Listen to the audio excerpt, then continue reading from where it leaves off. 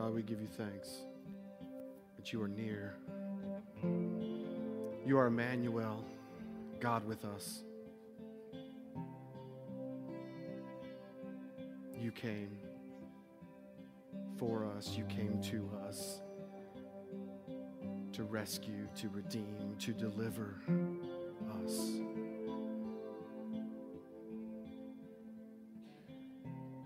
And even though you have come, God, already, we look forward to when you will come again. We eagerly await your return. For the day will come when there are no more tears, no more sadness, no more longing or yearning, no more separation, but only praises, God. We long for the day where we can sing to you forever and ever, where we can sing of your love, where we can speak of your glory, where we can be with you forever.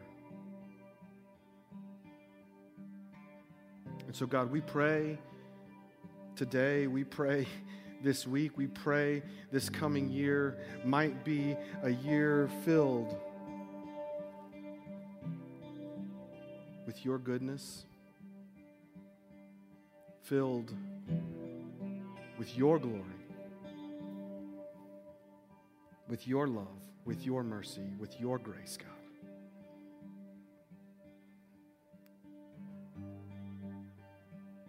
That the words of our tongues, God,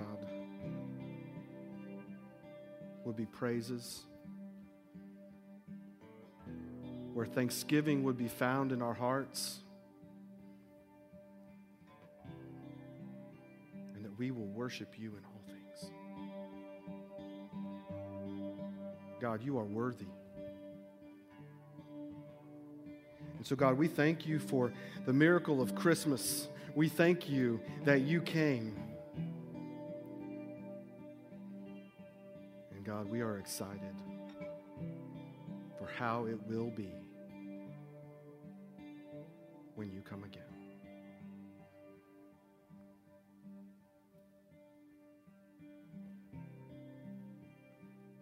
God, may our words, may our thoughts, the meditations of our hearts be pleasing in your sight today.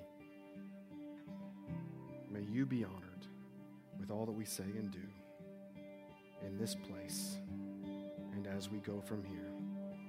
In Jesus' name we pray. Amen.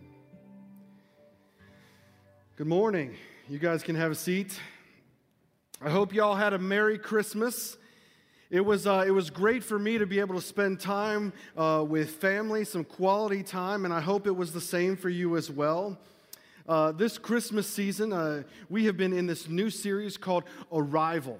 We've been in this series called Arrival, where we have been talking about the advent, the prophesied advent of Jesus, the coming of Christ. And so today is our last day, but I know some of you may be thinking, man, I don't know what he's going to do today.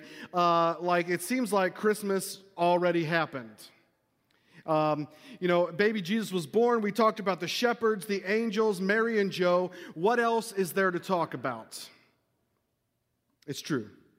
We talked about the events of Bethlehem as we know it, but my guess is that at home, some of you folks in your nativity scene, there are some characters that we have yet to mention. Yes, it's not Pluto. It is the wise men. The wise men. We three kings from Orient are. Pretty sure that song was written by Yoda.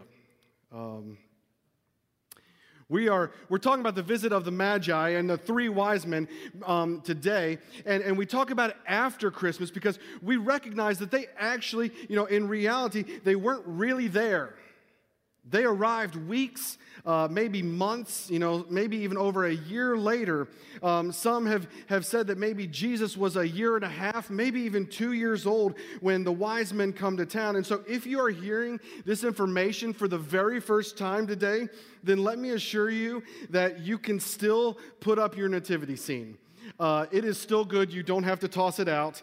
You can put it up with the wise men in it. But if you're one of those people who your nativity has to be as accurate as possible, well, then just put your wise men like on the other side of the room and say that they're making their trek towards the manger.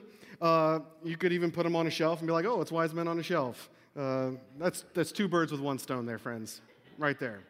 So the wise men are important because they give us one of the first responses to the birth of Jesus Christ.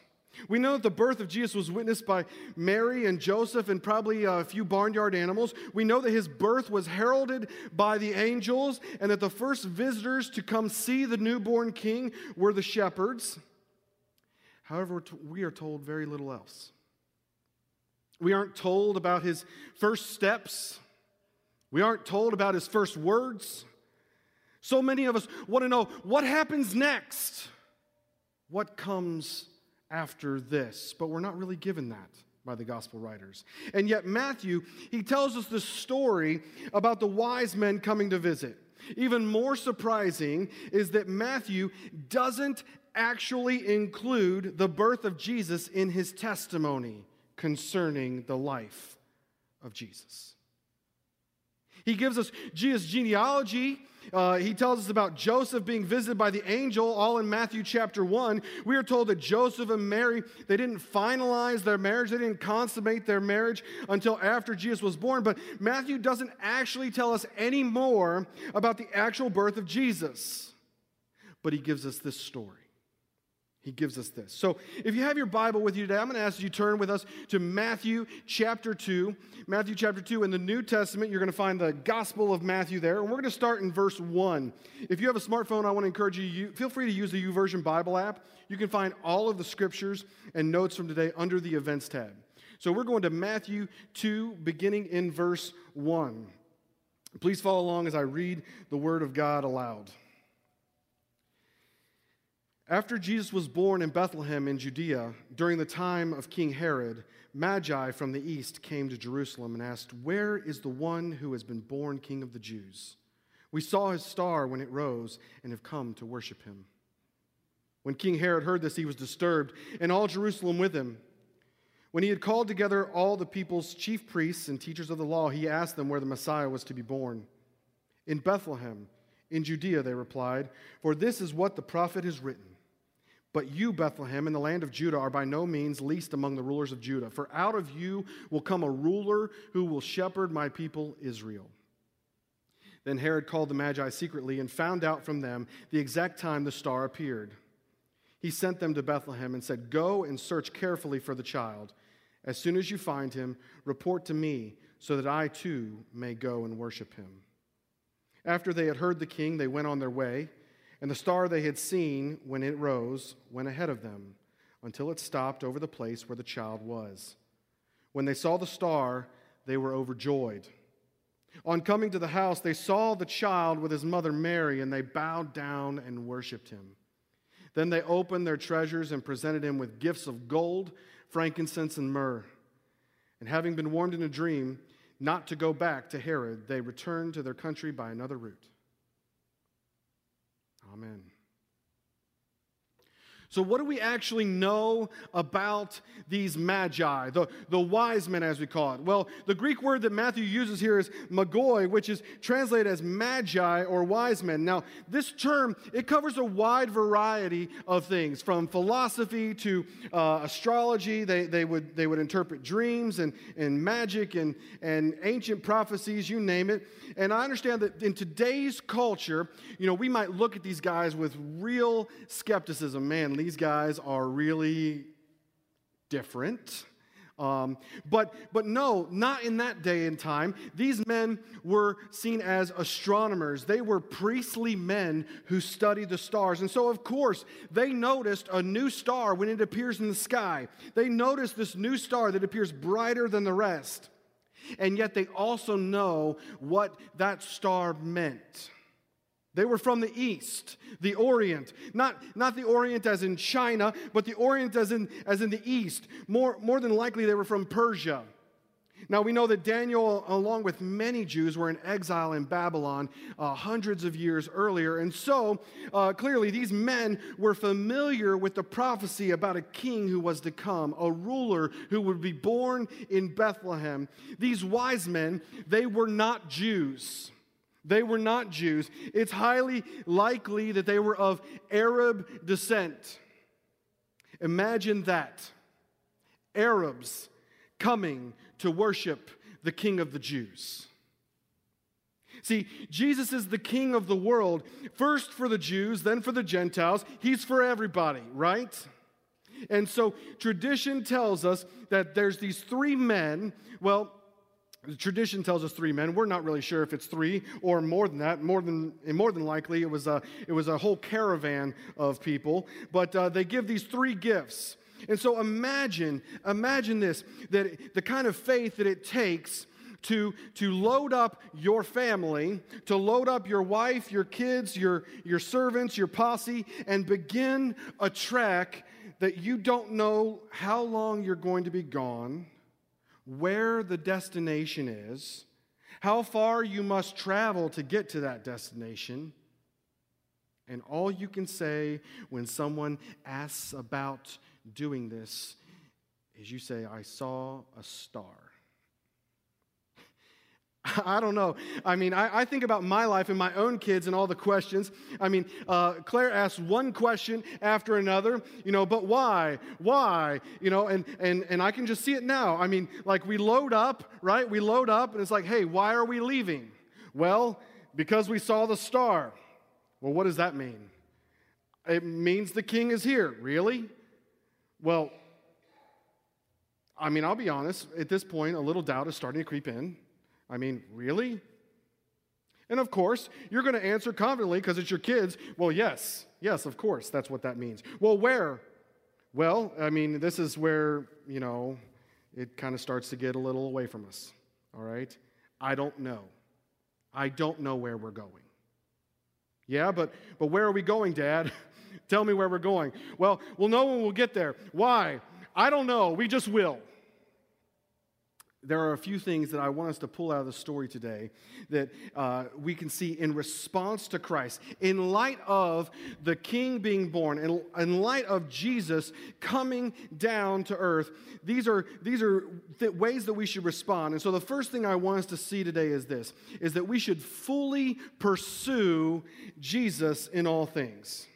We should fully pursue Jesus in all things. See, Jesus deserves our full pursuit. And that's what the wise men did. But what makes it even crazier is that they did it without all the miracles. Without they had never heard him teach before his death, before his resurrection. Because of all of that was gone, and they saw a star, they loaded up and they came. I'm sure it looked crazy. It is crazy. But just about anything with God is crazy. It's countercultural. And so many times it defies logic and reasoning. That's why we call it miraculous. And that's our God's specialty, the miraculous. That night in Bethlehem, everyone is busy pursuing other things. Everybody is very busy that night in Bethlehem. Outside of the shepherds and some others, everyone is too busy to come and see. They were too busy to notice. They were too preoccupied. Those who were the closest to the manger were actually the furthest away spiritually. They were far away. And so that night in Bethlehem, on that same night in Bethlehem, wise men are in the distance. They are far away, and they are traveling, and they are coming. But they are committed. They are pursuing Christ. They are all in. They're willing to travel the distance. They're willing to travel hundreds, maybe thousands of miles. They saw the star. They loaded up. They saw the star in the sky, and they went. Now contrast that with Herod and his wise guys. They weren't even moved to go 5 miles. 5 miles. That's the distance from Jerusalem to Bethlehem. 5 miles. 5 miles, and yet it's an eternity. In John 1, the Apostle John, he writes, "The true light that gives light to everyone was coming into the world. He was in the world, and though the world was made through him, the world did not recognize him. He came to that which was his own, but his own did not receive him. Yet to all who did receive him, to those who believed in his name, he gave the right to become children of God, children born not of natural descent, nor of human decision or a husband's will, but born of God." So he was here, and outside of a few faithful people, nobody knew it. They didn't know that the Son of God had been born. They didn't know that the Messiah had come. God had come down. The Word became flesh and was dwelling in the barn next door, and they had no idea. The Savior of the world was here, and they missed out on the King. Matthew wants us to read this story, and he wants us to see how some had the opportunity to experience God, and yet they were otherwise preoccupied. He's writing as a Jew, specifically to Jews. In Matthew's gospel, you're going to find a lot of Jewish history and tradition, hence the genealogy in chapter 1. But the point is this. Matthew wants us to see here that Jesus isn't a worthy pursuit. Jesus isn't a worthy pursuit. If you talk about your faith in your school or your workplace, you talk about your faith with your neighbor, your church, whatever it is, a non-Christian, people tend to respond with things like, "Oh, isn't that nice?" Or, "Good for you," as if Jesus is one of many options. Like you could pursue a relationship with God or become an accomplished pianist. That's how the world responds. But see, Jesus isn't a hobby. He isn't an option. He isn't a worthy pursuit. He is the pursuit. He isn't this side project that you go with to get right with God. He is the main thing. He is center stage. He's not one of many options. Jesus is the pursuit. He's the only pursuit worth pursuing. He's the pursuit of all pursuits. And so if you're a Christian and you would say that Jesus is your Savior, that Jesus is your Lord, then Jesus, I want to remind us today that Jesus deserves our full pursuit. Jesus deserves our full pursuit. God didn't come down and be born in a manger for us to dabble in Jesus. To come and sit in church once a week and go and be fine. We don't half pursue God. We fully pursue Him with all that we got. That's what this story is telling us. And so the next thing I want us to see is that once we pursue Him, once we pursue the King, then we submit to Jesus as King. We submit to Jesus as King. So the wise men, they roll into Jerusalem. I mean, surely that is where the King of the Jews will be born, right?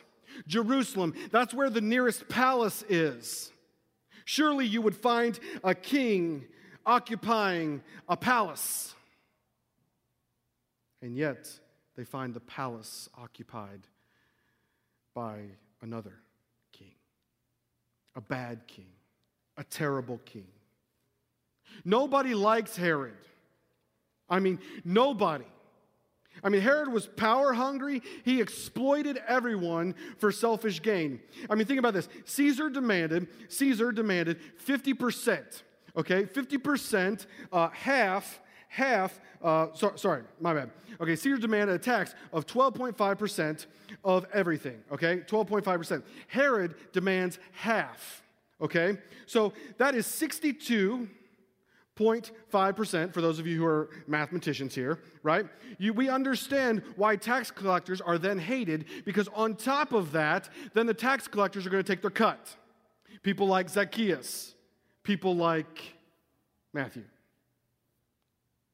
And so it was like the common man is paying 75% in taxes, 12.5% is going to Rome, and 50% is going to King Herod.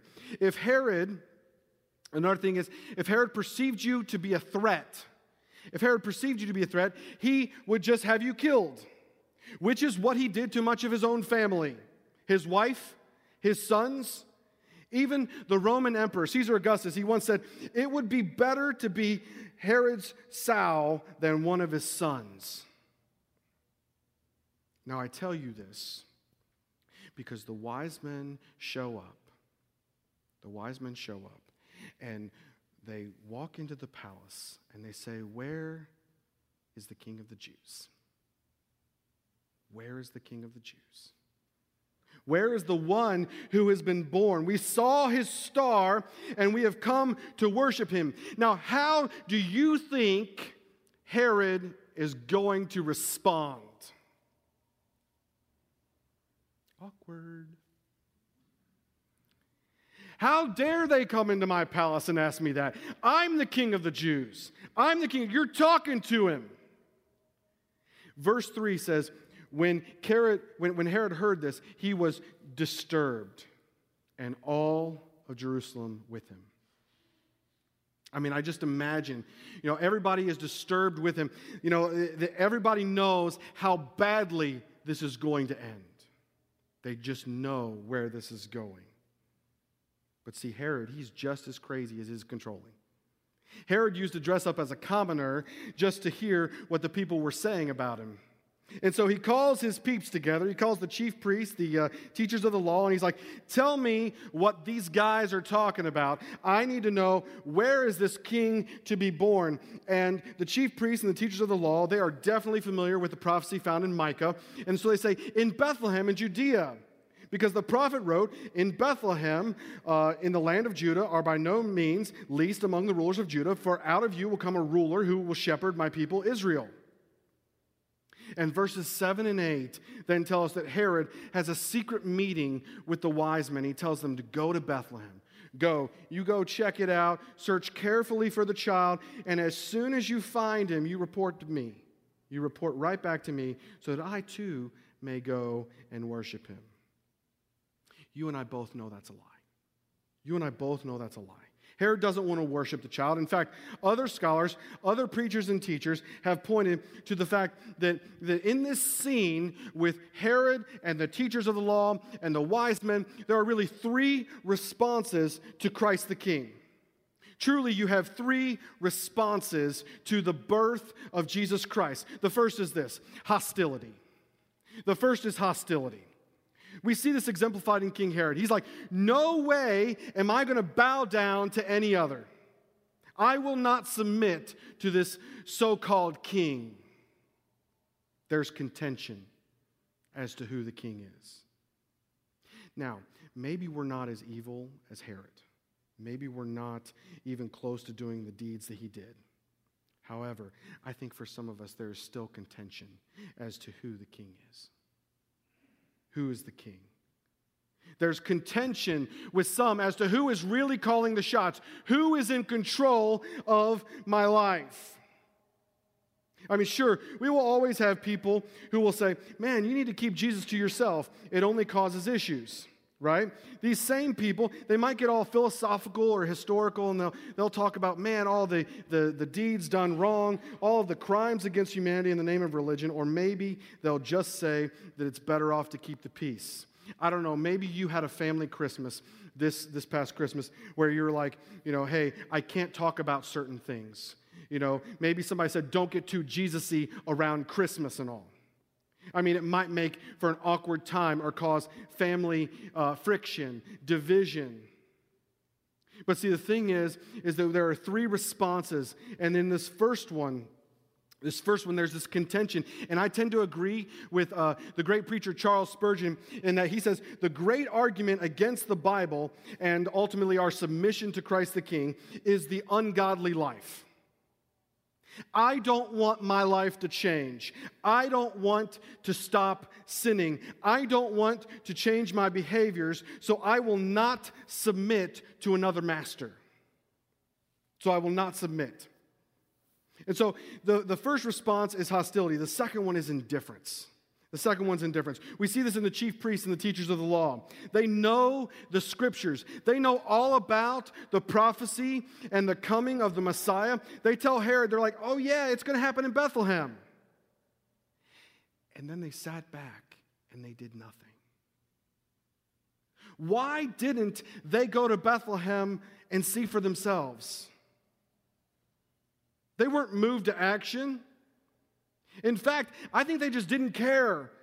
I mean, they could have easily said, wow, the Messiah is going to be born in Bethlehem. You said there's a star? There's a star? You sure there's a star? There's a star. Let's go see. Hey, we'll go with you. Why don't we go see? Nope, none of that happened.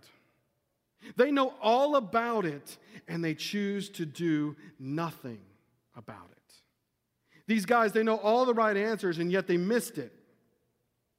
And I think this one is a little frightening. This one's a little frightening for some because it shows us this possibility that it's possible to be religious and yet be spiritually blind. That it's possible to go to church and yet be unchanged by the power of the Holy Spirit. It's possible to read your Bible and know your Bible and yet not be transformed by it. Jesus tells the Jewish leaders in chapter 5 of John, he says, you study the scriptures diligently because you think that in them you have eternal life. These are the very scriptures that testify about me, yet you refuse to come to me to have life. There are people who know who Jesus is, but they don't know him.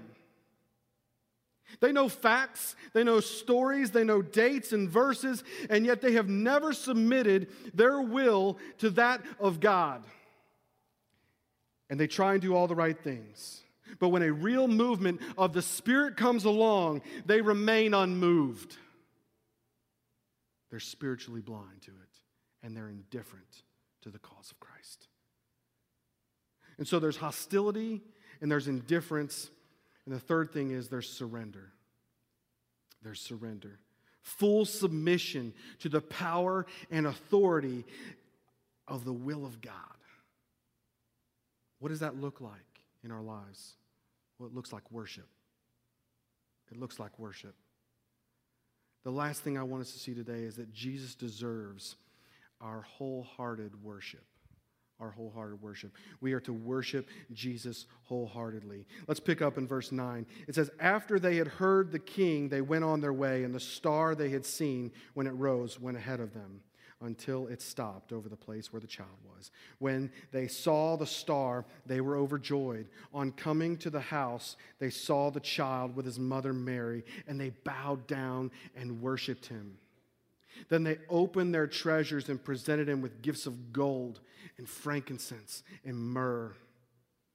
Seeing the star, they were overjoyed. It led them to worship. Seeing Christ, they bowed down. It led them to worship. In an act of worship, they present the king with gifts. Here's some gold. Here's some frankincense. Here's some myrrh. Matthew says that they opened their treasures and presented them to the infant king. They opened their treasures and presented him with them. Each one is a treasure in its own right. Gold, the choicest of metals for the King of Kings. Frankincense, the incense of the temple given to the great high priest. And myrrh, the perfume that would anoint the living and embalm the dead. This same perfume is offered to Jesus. The same perfume that is offered on this day will be offered as he is hanging on the cross. That same perfume mixed with wine is given to him on the cross. The wise men, they worshiped Jesus and presented him with these precious gifts. These precious gifts. These were indeed treasures, and they were costly. But here's the catch. It isn't about the gift.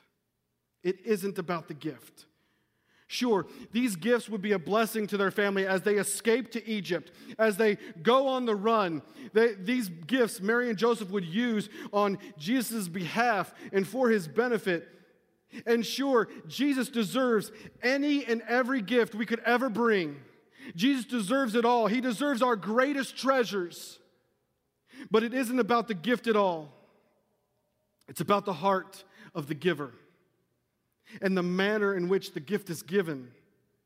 These wise men, they traveled an incredibly long distance. They traveled the distance to personally give their treasures. It was personal to them. Here is my gift. I present it to you, the king. They wanted to worship the Christ child in person, to behold the newborn king, and to offer up what they treasured. They made the decision that it was better for their treasures to be in the possession of a baby than in their own hands. It's better to be in the hands of Jesus than in their own hands.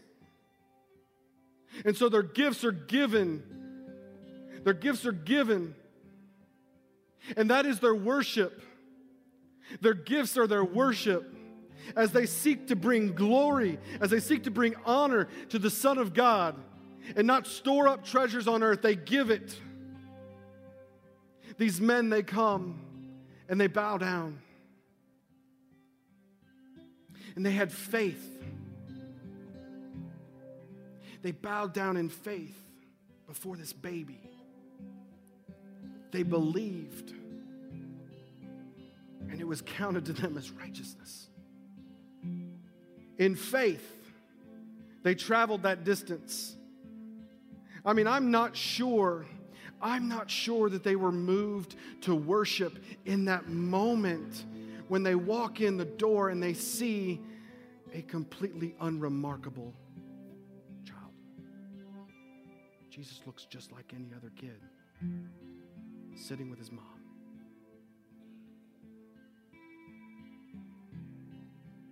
He didn't do anything exceptional in that moment.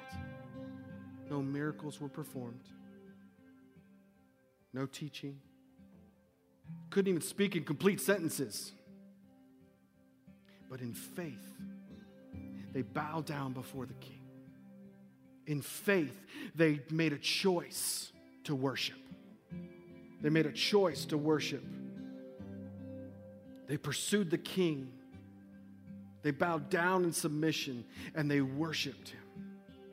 It wasn't about their gifts. It was about their faith and the sacrifices that they made in response to that faith. Paul writes in Romans 12, he says, "Therefore I urge you, brothers and sisters, in view of God's mercy, to offer your bodies as living sacrifices, holy and pleasing to God. This is your true and proper worship." See, in response to this awesome reality that Christ has come, in response to this awesome reality that Christ will return, we must wholeheartedly worship.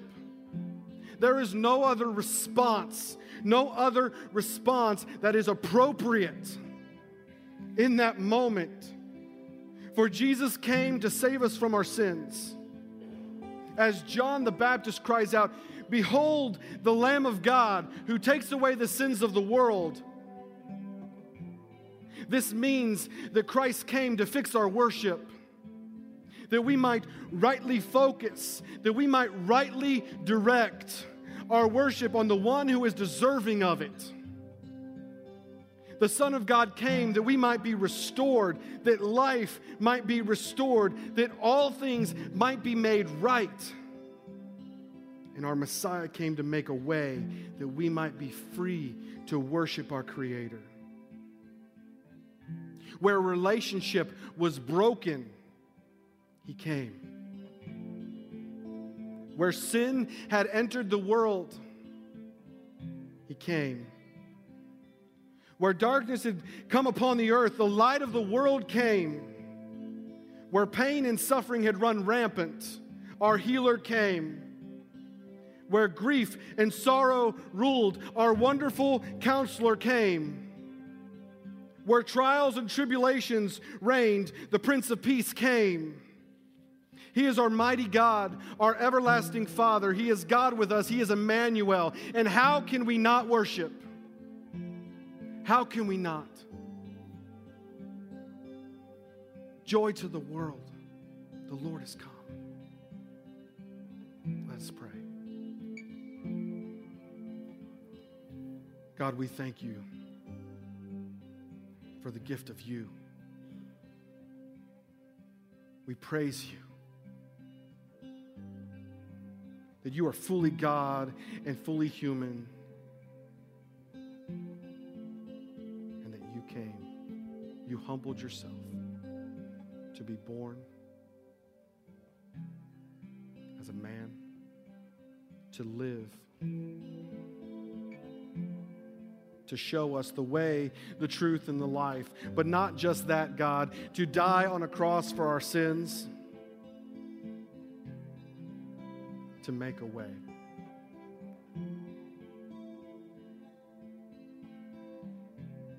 To be resurrected, that we might have life also.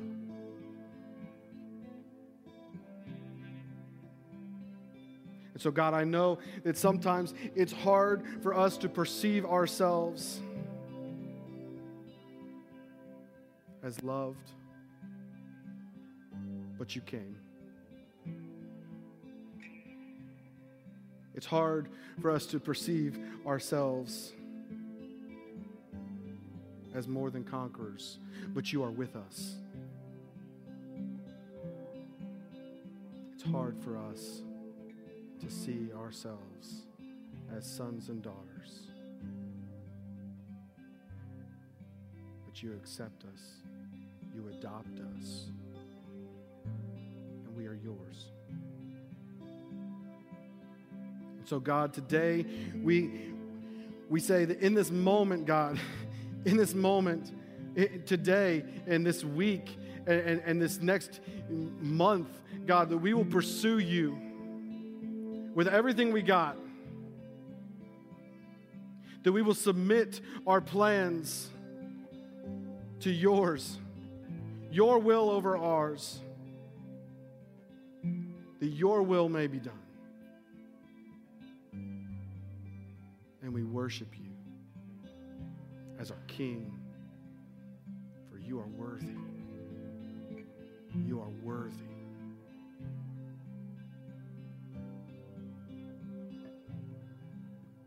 Worthy is the Lamb who was slain. Your love endures forever and ever and ever. Amen. Right now, we're going to enter into a time of response. The altar is open for prayer as Josh and Joey lead us in a song. I'd like to invite you to stand, sing with us, respond however the Lord leads you to. If you want somebody to talk to, I'll be down front. But let's all respond to God all around this place.